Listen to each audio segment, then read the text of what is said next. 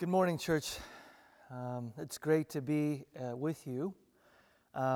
We are going to take a brief break from the series we've been on spiritual warfare, the unseen battle. And for the next 2 weeks, we are going to talk about what I'm going to call a Christian vision of politics.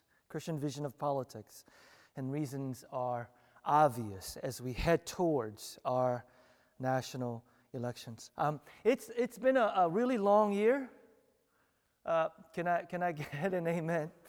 I'm just saying that just to name it. Okay, COVID has upended life as we know it, and many of us are tired, exhausted, worn out, wondering if and when life might get back to some sense of normalcy. And on top of that, for the last several months, we've endured the trauma of racial injustice as a nation. And there's a real sense in which many are wondering if our country can ever be a country that cares about justice and dignity of every life for every person. And to add to the stress, anxiety, fatigue, the election season obviously is upon us. Many of us have voted already, and many more will go to the polls next Tuesday to elect the next president of the United States. I've heard many say that this is the most important election in their lifetime. Very important things are at stake. And I need to remind all of us again that my job is to pastor you. My job is to help you think biblically and to act as a follower of Jesus. And that's important because people who love Jesus will vote very differently this year. And many also will not vote, not out of passivity, but out of biblical conviction. I wonder if within our church family there are those of us that come from the Anabaptist tradition who choose not to vote, actually, out of biblical conviction, not out of passivity, that casting a vote is an affirmation of political powers. And I want to say that in the body of Christ, whether you choose to vote, not to vote, or choose to vote differently, that we act in a way that reflects Jesus Christ towards one another. And I'm going to go ahead and talk about that some more in a bit. Now, if I do my job this morning, I will offend somebody at some point. That's not because that's my intention, but it's because what God often asks us to do will not make sense or align with what the world often says about things. And this includes political engagement. We don't think biblically about politics. We're driven by fear and partisanship, and we have to do better as Christians. One last note before I dive in. Those of us who are watching this morning, some of you don't normally attend New Community. You're watching this because you're invited by folks who attend our church, maybe parents, aunts, uncles, brothers and sisters, friends, family, coworkers. Thank you for being here. And I pray that more than anything else, you will hear and see Jesus exalted. That's what our church is about. If you want to know what our church is about, we follow Jesus, we invite others to follow Jesus, and we follow Jesus in community. Let me say that again. We follow Jesus, we invite others to follow the way of Jesus, and we follow Jesus in community. So we might not agree on everything, but my hope is that you will listen to the very end. To the very end. Christian vision of politics. Have your Bibles ready because we're going to be all over the place in Scripture. Let's begin here. That is, when you find the word church in the New Testament, in the English Bibles, you'll find the Greek word ekklesia. Everybody say ekklesia. Ekklesia. That Greek word is used 75 times in the singular and about 110 times in the plural. And that word is most translated as church in the New Testament. Now here's the thing. That word itself was not a religious word. There were other religious words that could have been used. But the word ekklesia, as you'll see on the screen, literally means assembly or gathering. Assembly or a gathering. And it described the assembly or the gathering of citizens in a Greek city who had gathered or assembled to discuss governance of that city. So think of a town hall meeting with city council members and citizens of that particular Greek city gathered and assembled to discuss city matters. Now, and here's the thing. The early church, of course, comes along and uses this very familiar word to describe their gathering. But hello, they did it in a subversive way. Paul, when he writes all these letters, epistles to the various churches in these cities, wrote often the introduction this way. 1 Thessalonians chapter 1, verse 1. Paul, Silvanus, and Timothy to the ecclesia of the Thessalonians. Now, if he had stopped there, nobody would have batted an eye. The ecclesia of the Thessalonians or Thessalonica was a very normal thing. Citizens of Thessalonica gathered together to discuss city matters. But what made it subversive is Paul goes on and says what? Ecclesia of the Thessalonians in God, the Father, and the Lord Jesus Christ. And the word in literally is by the work of, or on the authority of, or for the sake of. See, here's the thing about this assembly, this gathering, this ecclesia of people God, in God and the Lord Jesus Christ. These citizens, check this out, we're saying we find our identity as dual citizens. These citizens, these strange new assembly, ecclesia, in Christ, boldly proclaimed that although they were citizens of an earthly city, the city of man, they ultimately found their identity, as citizens of the heavenly city or the city of God. Although they belonged to an earthly nation, they were citizens of another kingdom. And check this out, where Caesar isn't Lord, Jesus Christ is Lord. And that, my friends, was treasonous. They saw their identity as aliens, exiles, strangers on earth, looking forward to a celestial city, an eternal world to come. And now, this identity, though, shaped them into a people who saw their calling as the calling to look and operate like citizens of the coming kingdom here and now. See, they saw their calling as calling not to withdraw from culture or attack the culture, but engage their culture to bring renewal to every arena of society. Arts, business, education, agriculture, and yes, even politics. They saw their calling as the calling to live as an alternative society, an alternate community, a city within a city, which as it grew went on to become a countercultural force in the Roman Empire.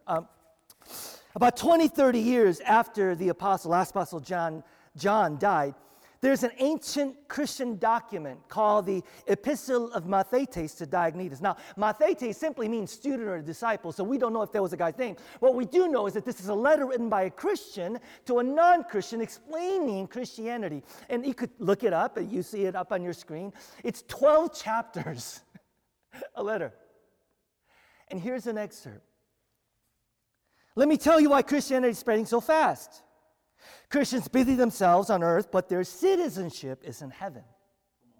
They live in their own native lands, but they live as aliens, for every foreign country to them, their native land, and their native land is to them every foreign country. They marry and have children, but they do not kill unwanted babies. They share their table with everyone, but they don't share their bed with everyone. They love everyone, but are persecuted by all. They are poor, and yet they make many rich.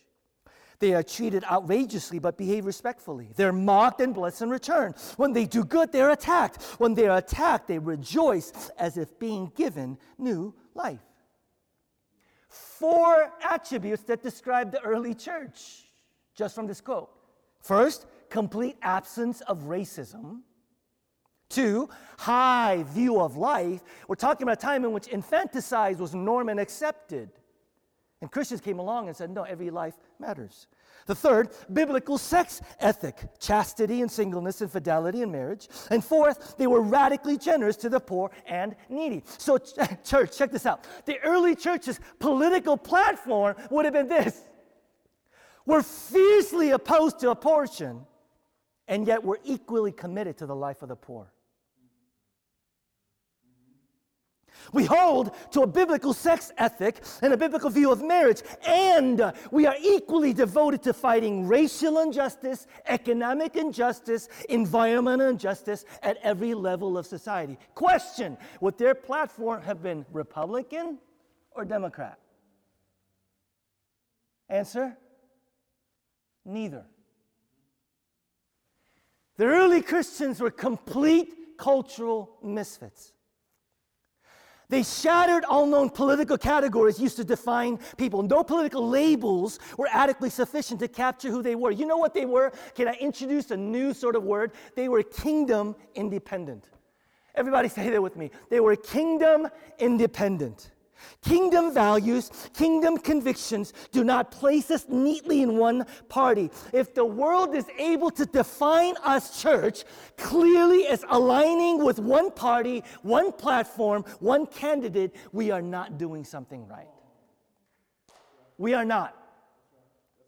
Being kingdom independent means that our deepest allegiance is not to a candidate or a party, but to Jesus Christ. Being kingdom independent means that our politics are not shaped by the donkey or the elephant, but by the lamb. Being kingdom independent means that more important than left or the right is being centered on Christ Jesus. Can I get an amen, church? Now here's the thing, when you're centered on Christ and you're kingdom independent, it doesn't make it clearer, it actually makes it more difficult for you to engage politics. Let me just give you one example.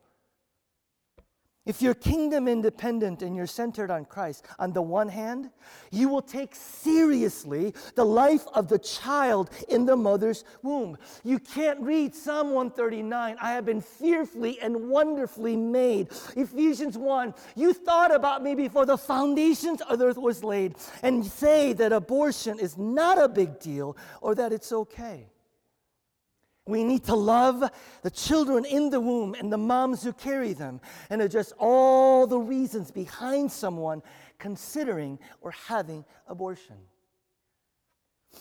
Having said that, if you're kingdom independent and centered on Christ, you don't only promote the preciousness of life in the womb. Yes, we care for the children in the womb, but let's not ignore them once they're out of the tomb. Let's be for all of life and not just the first 9 months of it.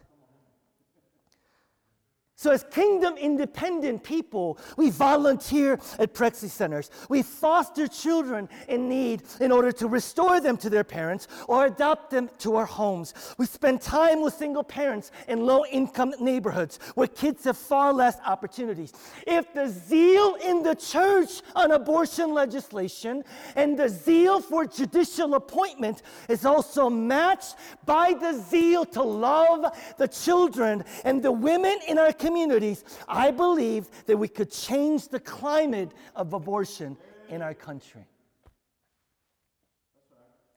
Centered on Christ, not to the left, not to the right. My aim today is not to share my political opinions or preferences or convictions or calculations. It is inappropriate for pastors to use the pulpit for political means. My job is not to tell you how to vote or who to vote for, because if that's what you were hoping that I would do, you're lazy. You're lazy. You're lazy. Think Christian. Think Christian. My job is to open the Word of God and point you to Jesus. Amen?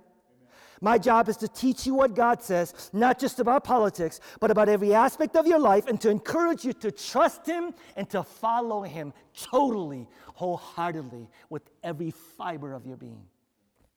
If you've been discouraged at how the church and pastors have interacted with politics to the point where you might be drawn to Jesus but pushed away by the church, if that's you, I want to invite you to hang until the very end. Don't tune me out in the middle of this. Hang with me to the very end, friend.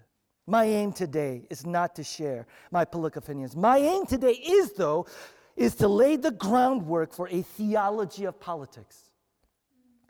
We have an incredibly weak and uninformed theology of politics. This took decades in the making, and it's going to take decades to undo.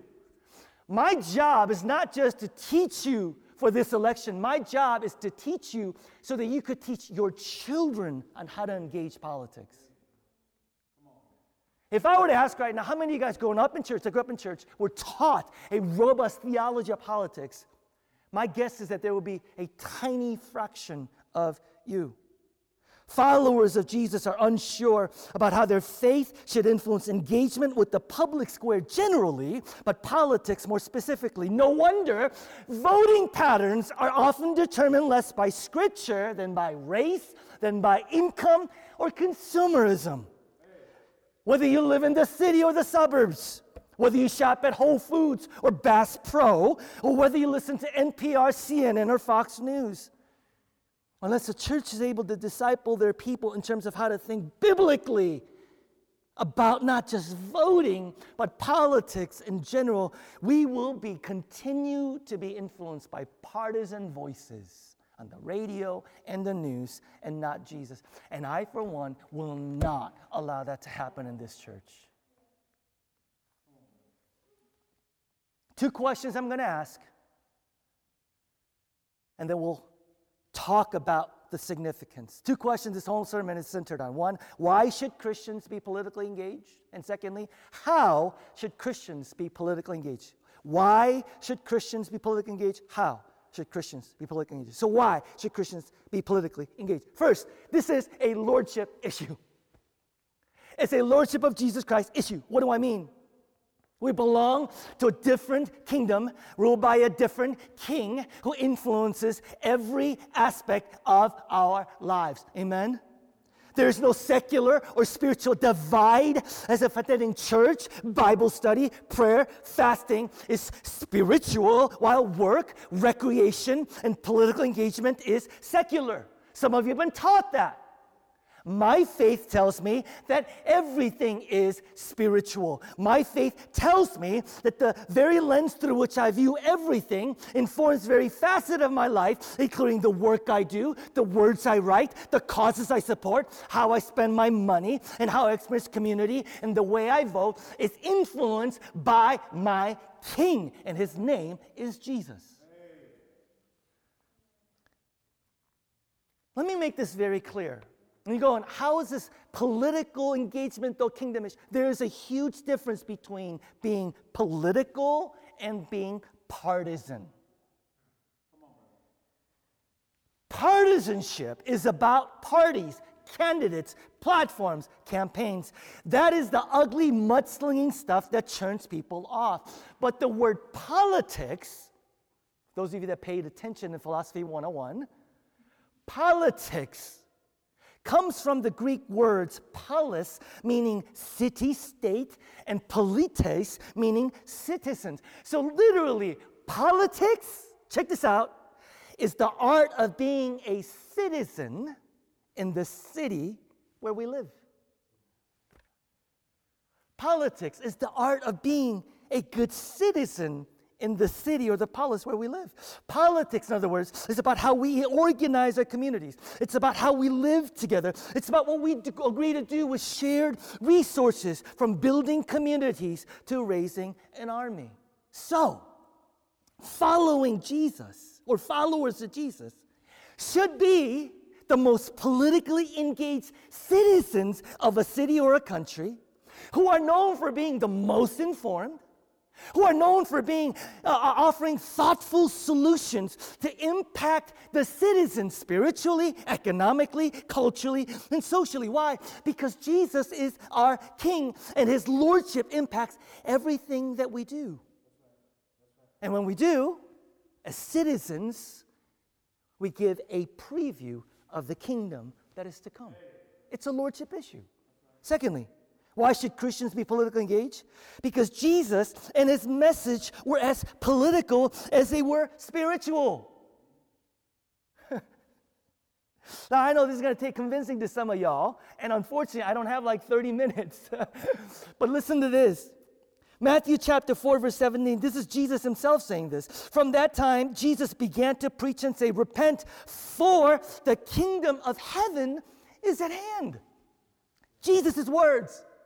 His ministry, his life was about the kingdom, not forgive me of my sins so I can go to heaven. The kingdom of God, the inbreaking of the rule and reign of God. Now, we so read our Bibles through a Western individual lens. That's why some of you grew up, whenever you saw the words kingdom of heaven or kingdom of God, you thought, well, kingdom of heaven is God lives in my heart and he brings me inner peace. I have news for you. When Jesus' audience heard Jesus invoke the kingdom, nobody thought inner peace.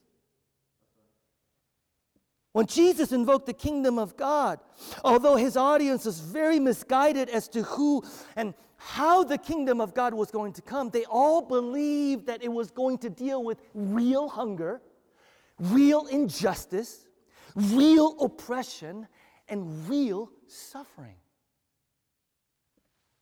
Whenever somebody says to me, just stick to preaching the gospel, I go, you might want to reread the New Testament because Jesus didn't do that.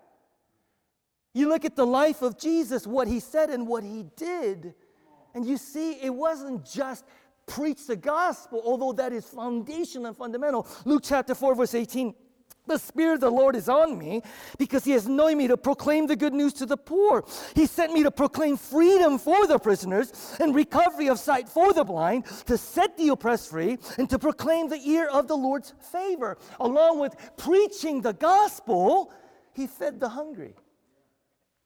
He delivered people from demonic oppression. He broke down racial barriers and he challenged power structures. He gave equal time to transforming people's hearts as well as renovating social structures. Now, realizing this about Jesus, let me ask you something. Are these issues, the issues I'm going to call out right now, political or spiritual, or are they both? Protecting the lives of the unborn as well as lives of millions of children who live in poverty. They're both political and spiritual. What about immigration reform, gun control, mass incarceration, caring for the planet, ensuring equality for all people, confronting violence and bigotry, caring for the sick, avoiding war, fighting government corruption? If you are a follower of Jesus, these matters have to be both political and spiritual, or your faith is neutered and inconsequential to real life. Why should Christians be politically engaged? Jesus was in his preaching and life. And third, why should Christians be politically engaged? Because at the core of our faith is the call to love our neighbors and to work for the common good. To love our neighbors, work for the common. This theme is so woven through Scripture, I don't even have time to go through all the passages. In the Message translation of Isaiah 56:1, this is what Eugene Peterson, this is how he translates it. God's message, guard my common good. Do what's right and do it in the right way. For salvation is just around the corner. My setting things right is about to go into action. And you'll see the scripture passages on the screen. When we work for the peace and prosperity, the shalom of the city, Jeremiah 29:7, we're loving our neighbors and working for the common good. When we treat others as we would be treated, Matthew 7:12, we're loving our neighbors and working for the common good. When we don't seek our own selfish interests, but interests of others, Philippians 2:4, we're loving our neighbors and working for the common good. When Jesus said in Matthew 25:40, whatever you do for the least of these, you do for me, he was inviting us, church, to love our neighbors and seek the common good. Loving our neighbors and seeking the common good calls us to lay aside our preferences and our privileges and seek what's best for everyone, beginning with the last, the least, the most vulnerable, and the most forgotten. This is foundational to being a follower of Jesus. Did you realize that this is actually the evangelical legacy? I know some of us are like, well, and our culture has co-opted that word. But you realize it was evangelical Christians in the 19th century when it came to various social reforms, like fighting to end slavery, fighting for women's right to vote, fighting to institute child labor laws, fighting for civil rights. Those who led the way in speaking and acting on behalf of the weak, the oppressed, and the marginalized were the very same people who radically challenged the status quo, were the very same people who were led by their conviction and their faith in Lord Jesus Christ. Why? Because their faith wasn't just relegated to the spiritual realm, but their faith called them to love their neighbors and work for the common good, politically, economically, and socially. Some of you may know that we have an alderman at our church. Daniel Espada has been a part of our church from the get-go. I've known that man since he was like 19 or 20 years old, all the way to North Park days. He sent me this email. This was after he had been elected as alderman, okay? He said, I was talking with my policy director about our work, how affordable housing intersects with economic development, investment in mental health intersects with public safety. And he said, and Daniel quotes, I'm writing this 5 minutes after a conversation so I can remember. He said, his direct policy director said, you know, Daniel, I feel like you're working toward a systematically more peaceful version of our city. And Daniel says, I wanted to tell him that that's called the kingdom of God. It blessed my heart that he could see where we're trying to go, and that perhaps I'm fulfilling the mission God has for me. Please keep praying for me that I can keep it up. It's the mission of New Community that has transformed and formed me. Right? These are very trying times. Why should Christians be politically engaged? Because at the core of our faith, church, is what? To love our neighbor and to work for the common good. Now, how then should Christians be politically engaged? This is where it's going to get a bit tough. Everybody, okay? Buckle up, because this is where I'm going to offend some of y'all. Okay? How should Christians be politically engaged? First of all, by engaging in the political process. Political process. Matthew 5:16. Live such good lives among the pagans that though they accuse you of doing wrong, they may see your good deeds and glorify God on the day He visits us. And the good deeds that Jesus talks about includes what I would call a political process. You're going, what is political process, Pastor Peter? Well, when we cast a vote to influence who gets elected and what policies are enacted, that's involved in political process. When we write letters to the editor of the local newspaper, when we call local and state legislature to advocate for certain issues and bring awareness to certain issues, when we march in a rally, and for some, when we run for office like Daniel and work for political campaigns, these are all ways of working for the political process. You go, well, why is that important? Here's why. The leaders, as well as the legislation, policies that come out of the political process have significant real-life implications for millions of people. Depending on who we elect and the policies they enforce, do you realize that up to 11 million immigrants, 11 million immigrants and their families will be impacted for generations to come? Do you realize, depending on who we elect, possibly up to 20 million people will or will not have health insurance? And the list goes on and on and on. And I hear somebody go, well, but change in public policy doesn't save anybody's souls. Electing a wise leader rather than a foolish one, or adopting a helpful policy rather than a damaging one, brings no one to faith in Christ. I agree with you on that.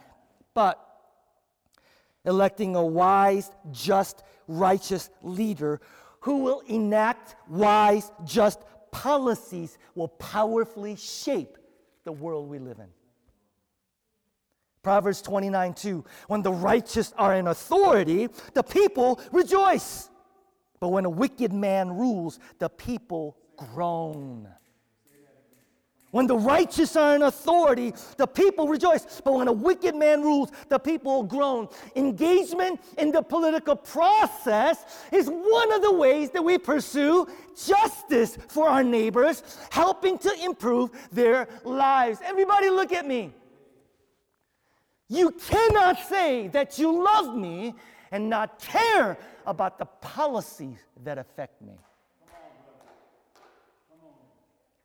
You cannot say that you love me and not care about the policies that affect me.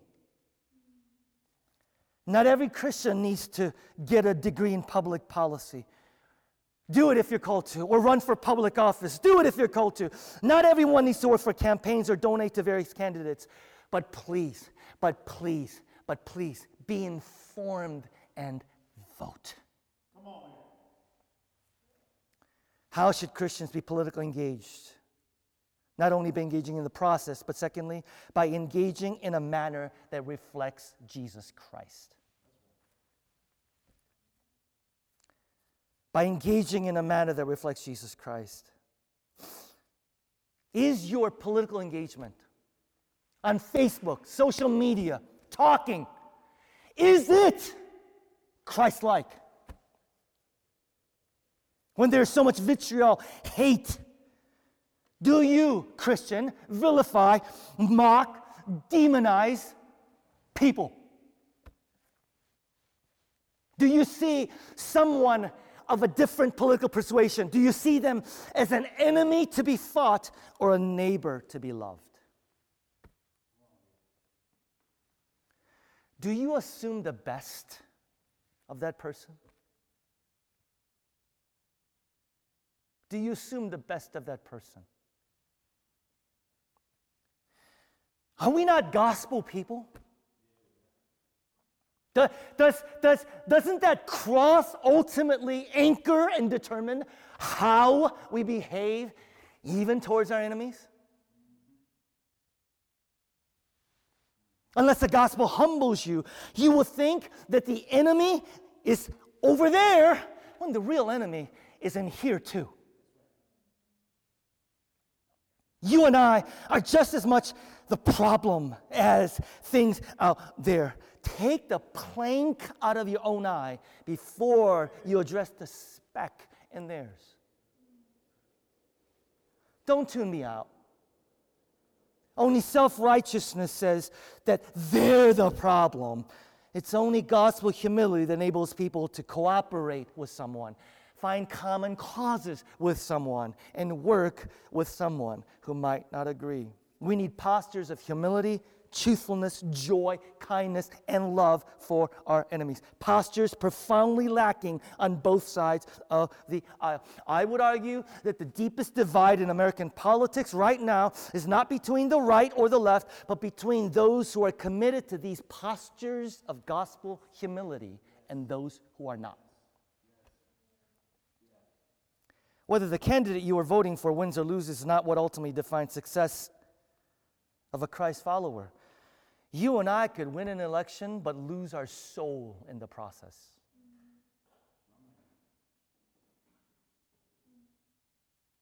We could win an election but lose our soul in the process. So what does it mean, Pastor Peter? Well, be biblically orthodox and radically loving at the same time in your engagement. Without compromising your convictions. Don't ever compromise convictions. Love your atheist neighbor who wants to keep creationism out of schools. And if needed, die for them. Love your neighbor who wants to keep gay marriage and abortion legal. And yes, if you are called to, be willing to lay your life down for them. Love your neighbor who supports the death penalty and gun ownership. And if called, be willing to lay your life down for them. And if you're going, well, who would do that? Jesus would. He would be willing to die for them. He actually did. He actually did. How should Christians be politically engaged? Next one, don't ask, is God on our side? But ask, are we on God's side? Don't ask, is God on our side? Or are we on God's side? Let me just say this broadly speaking first and narrowly. Broadly speaking, and I was talking to someone. It's amazing how when it comes to every 4 years around elections, we all think that America is the center of the universe. It's like the rest of the world just stops, okay? So I'm going to speak some hard truth to some of us this morning, okay? I want to declare this truth. Our allegiance is to God's kingdom before it is to America. Can I get an amen? We are kingdom citizens before we are American citizens. Before we pledge allegiance to America, we pledge allegiance to Jesus and the fulfillment of his kingdom on earth. John 3:16 says, for God so loved the world that he gave his one and only son. Not God so loved America that he gave his one and only son. He shed his blood for every nation, every tribe, and every tongue. I believe that God wants to bless the world and not just America. God isn't on America's side. America isn't the new Israel. America isn't the center of God's affections above every nation on earth. I don't think Jesus is sitting in heaven singing God Bless America with the Declaration of Independence on his desk and the pictures of the founding fathers on his wall. I don't think Jesus is an American patriot. If Jesus is a patriot, then he's a patriot for a kingdom immensely larger, greater, and superior than America or any other nation. The flag our Savior waves is the flag of his own kingdom, to which all nation, all tribe, and all tongue will one day bow their knee. Listen to me, there's nothing wrong with loving your country. I'm an immigrant who was given wonderful opportunities because of this country. Think about it. If not for America, I would not be here, and there might not be New Community. So I'm grateful for this country. But when people say that red, white, and blue matters more than the color of your skin, you are pledging allegiance to America before God's kingdom. You see, in the kingdom, I'm pretty sure that God wants to see each other in all of our glorious colors, cultures, and particularities. Color blindness is not a kingdom value. It is a dangerous myth. We have a world of CEOs, politicians, police, judges, and juries who are anything but colorblind. Check out Revelation 5 and 7, Christian. God seems to be a big fan of diversity. Can I get an amen? And you'll see every tribe, nation, and tongue worshiping God in their own languages. Rather than being erased, our ethnicities, cultures, and languages are maintained and celebrated for all of eternity. That is good news. But more narrowly speaking, let me speak to you. God is not a Democrat, and God is not a Republican. Please don't use God to justify your politics. The real question for us as followers of Jesus, listen, is this. Are we on God's side? Are we about God's agenda? Are we more about what God cares about? Let me shock you. Donald Trump and Joe Biden have almost nothing in common, but there's one thing they have in common. Did you know that? Besides being old white men, there's one other thing they have in common. You don't know what that is? They will talk endlessly about helping the middle class, prioritizing the middle class, what we can do to lift the middle class. Christian, Bible-believing Christian, did you ever stop and ask, is that what Jesus prioritized? Yes, the Bible is relatively silent about the middle class. Partly because there was no such thing as a middle class in the Roman Empire or the Near East. But I think the Bible is relatively silent about the middle class because it's concerned with the interests of someone else. You know what that is?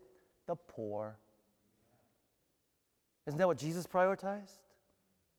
Read the Old Testament prophets. Isn't that what God seems to prioritize again and again? And listen, this is not to say the middle class isn't important. I'm just pointing out how both political parties and both platforms will not always align with kingdom priorities. I know there are very strong feelings out there about certain issues. But please be careful about saying that the issue that matters to you the most matters to God the most. And someone who doesn't agree with you is not a real Christian. When you do that, you are making God in your own image.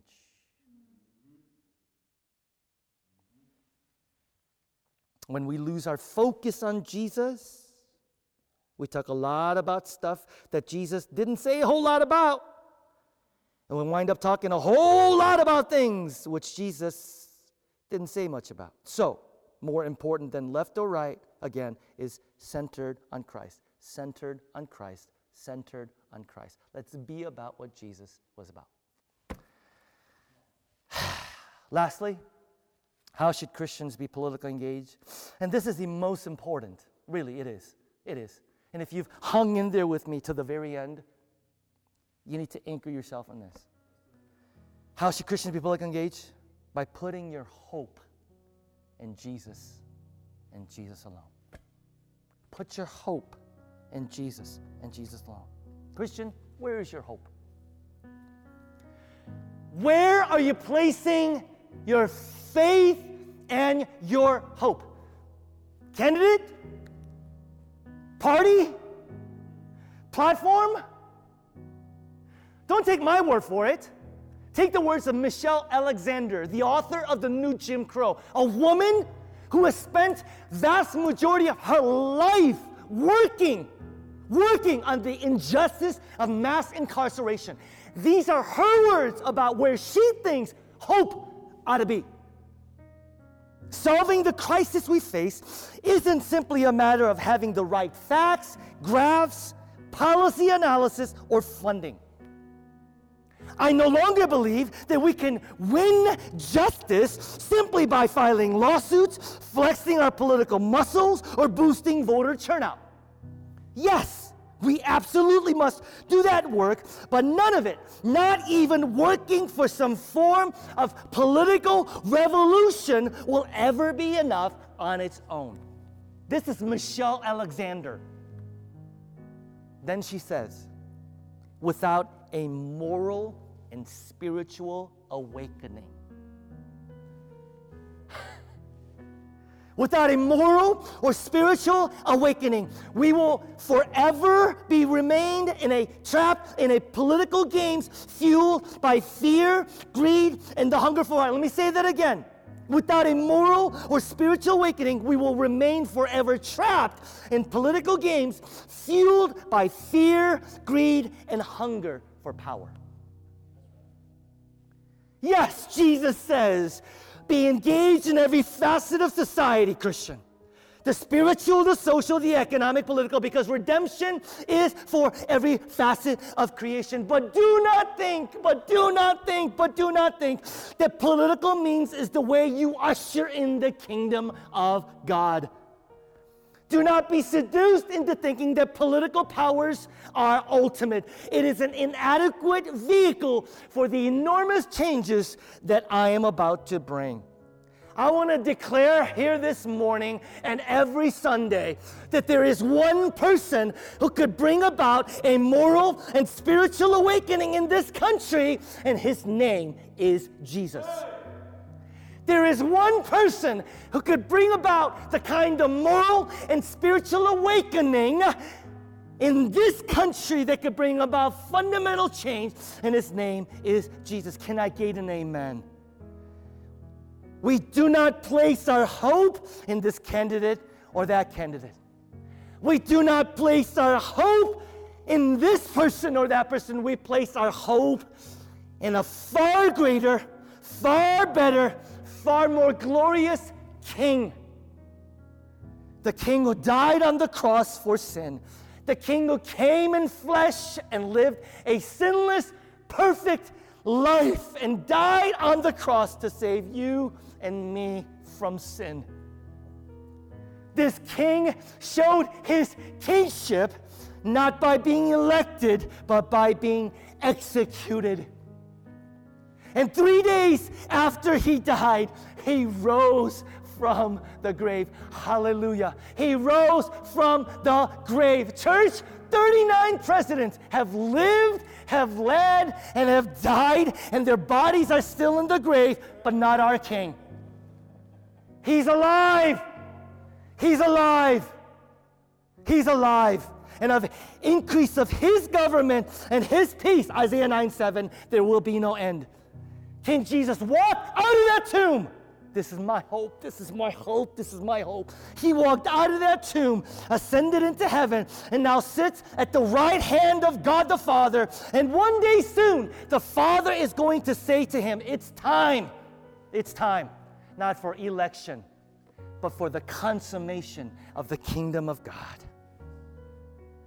where every sin, evil, injustice, sickness, and death will be defeated once and for all. And his rule and reign of peace, of justice, of compassion, of love will forever and ever and ever rule.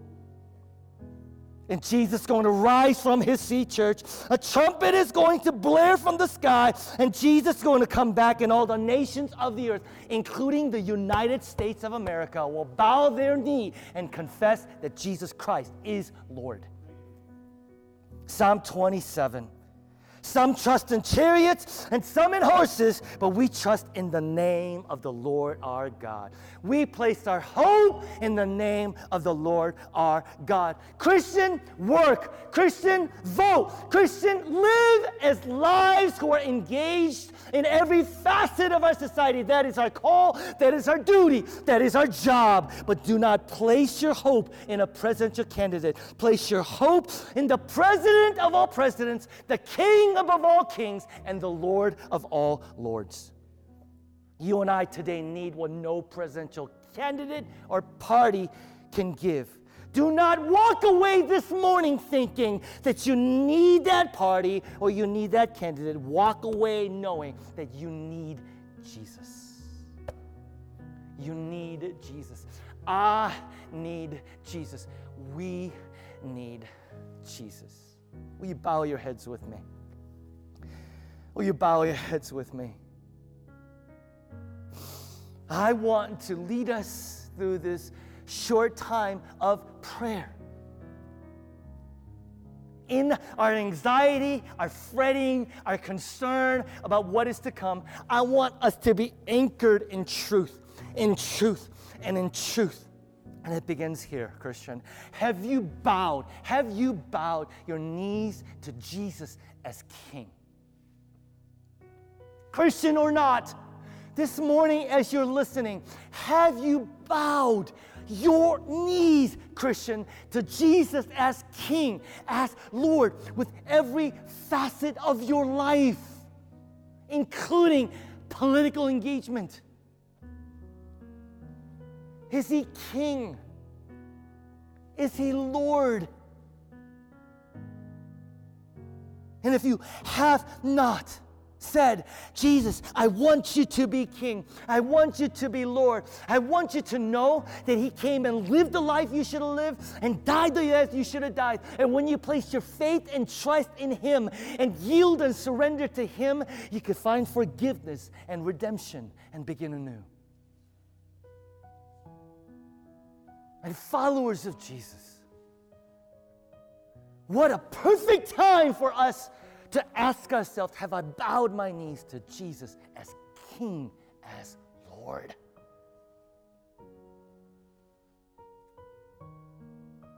And if you have not, this morning say, Jesus, I yield, I surrender totally, wholly. Be King over my life.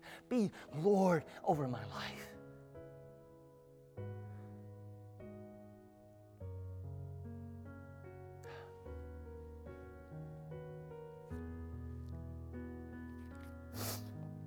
And then I'd love for us, I'm just going to say these 4 prayer requests all at once. And I'd love for us to, for the next minute or two, just as the Spirit leads, pray for 1, 2, or more of these things. These are some things that we could be praying for as we head towards Tuesday. One of the things we could pray for is pray for wisdom for voters and a safe and fair election. wisdom for voters, and a safe and fair election. Here's another you could be praying for. Pray that the candidates will take brave stands for righteousness, even when it may not be well received. Pray that the candidates will take brave stands for righteousness, even when it may not be well received. Here's another we can be praying for. Ask the Lord to awaken the church. Awaken and revive the church to the temporary nature of the nations and the eternal nature of the rule and reign of God. And lastly, another thing you and I can pray for is pray for, as Michelle Alexander says, a moral awakening to sweep through this nation. A spiritual and moral awakening. So let me give you a minute or two to pray for some of these things, and then I'll close us in prayer.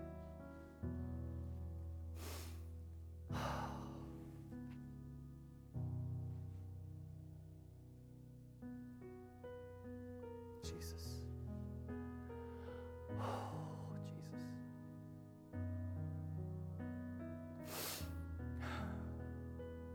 Jesus.